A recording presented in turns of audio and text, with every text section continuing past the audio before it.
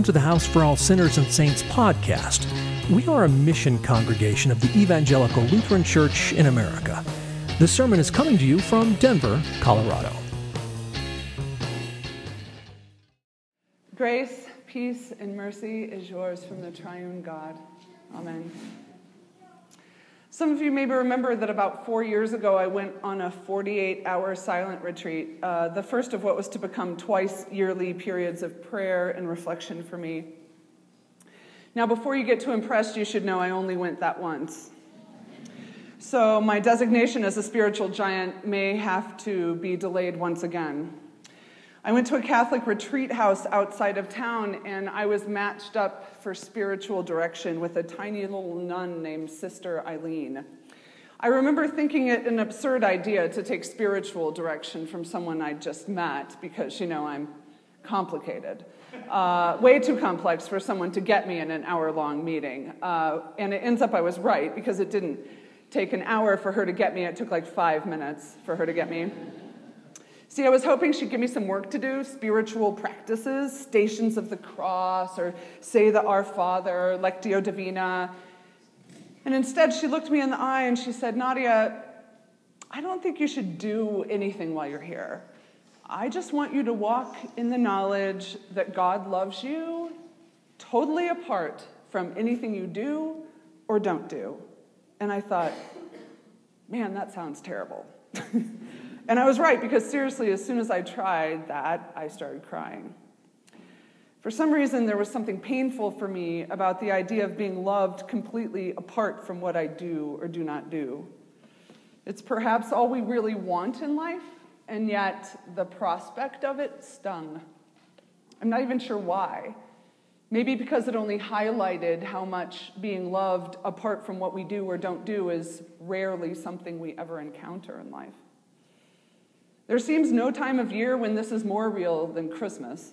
Personally, Christmas time is really hard for me. And it's not because of my family drama or that dull pain that so many of you carry because of family and friends and lovers who have died. Christmas time is hard for me because so many of you go home to situations where no one really sees you, where no one gets you.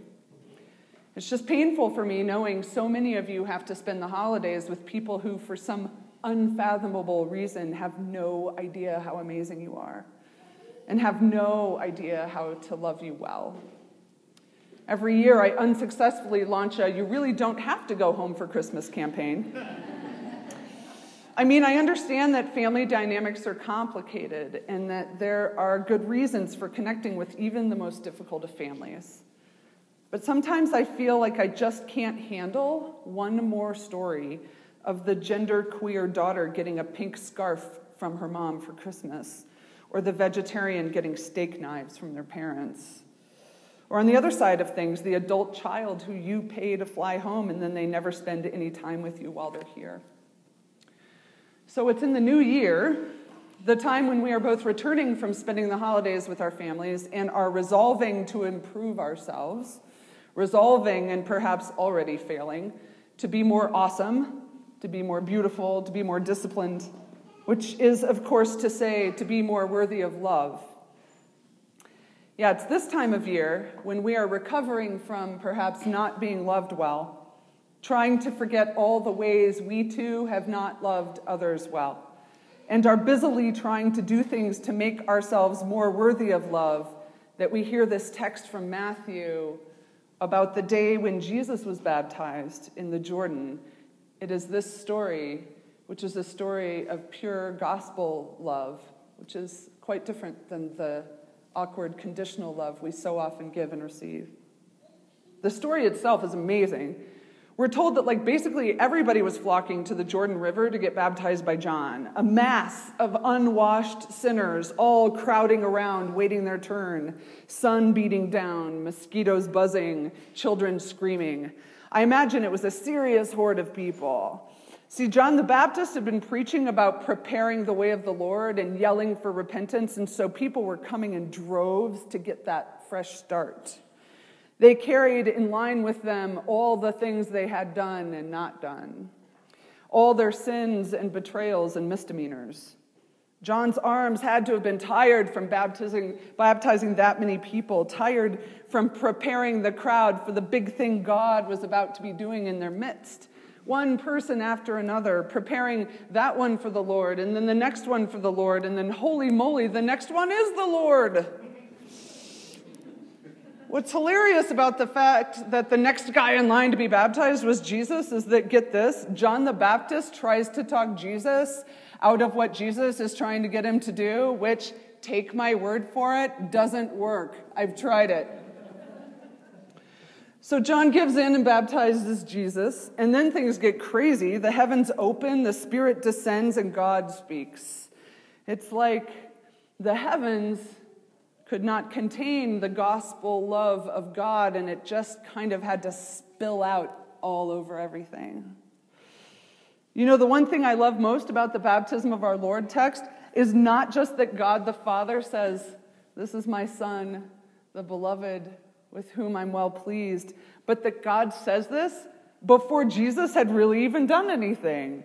Think about it. God did not say, "This is my Son in whom I'm well pleased because he's proved to me he deserves it. He's had quiet time with me each morning and always reads his Torah, and because, boy, can he heal a leper." No. As far as we know, Jesus hadn't even done anything yet, and he was called beloved, the one in whom the Father was well pleased. That's God for you. I mean that literally. That is God for you. Because in your baptisms, God proclaims that in you, his beloved children, God is also well pleased. In the waters of your baptism, God claimed you and named you as God's own, whether it was as an infant or a youth or as an adult, whether your baptism happened in a church you can't even remember, or in a river at summer camp, or in a church you love, or in one that no longer allows you to take communion there. Your baptism, no matter the circumstance, was most certainly an act of God upon you. Not an act of faith that you or someone else was giving to God. Baptism is God's act of gospel love. And as is my tradition, whenever preaching about baptism, here's my standard offer. If you have never been baptized, we have water right here, plenty of it. Come find me during open space and we'll totally do it right now. Because you already belong to God. You are already God's beloved. That's a Lutheran altar call.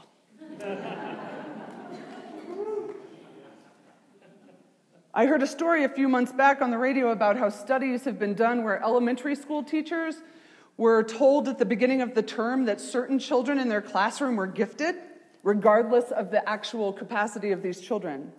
And the study showed that by the end of the year, those kids were scoring off the charts from their peers. They became what they were believed to be. And God is like that. God's like a teacher who's been duped into thinking you're gifted and then treats you like you're special, and then that's what you end up being. I was in a 12-step meeting the other day when one of the old guys, like this guy has been sober since before Jesus was born, and something so simple and something so casual, but something that made me shake my head came out of his mouth. It made me wonder what it would be like if we all really believed it. As we were all discussing what our higher power is like, what the God of our understanding is like, he said this: "I don't know about you, but my God's crazy about me." I couldn't stop thinking about that. For most of my life, I've heard the saying, "God loves you," but it always feels like an empty slogan, like "don't worry, be happy" or something.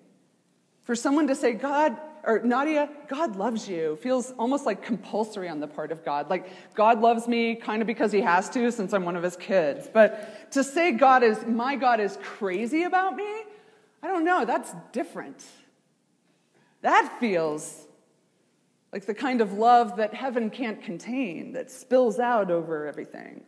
The kind of love you can walk around a Catholic retreat house being aware of. A love that is yours quite apart from what you do or you don't do. The kind of love that breaks your heart and then makes it bigger. A love that can create belovedness in the one it rests upon. Beloved of God, be loved. Just sit and be loved. even if it hurts. Just sit and be loved, and be the beloved of God, for this is what pleases him. Amen.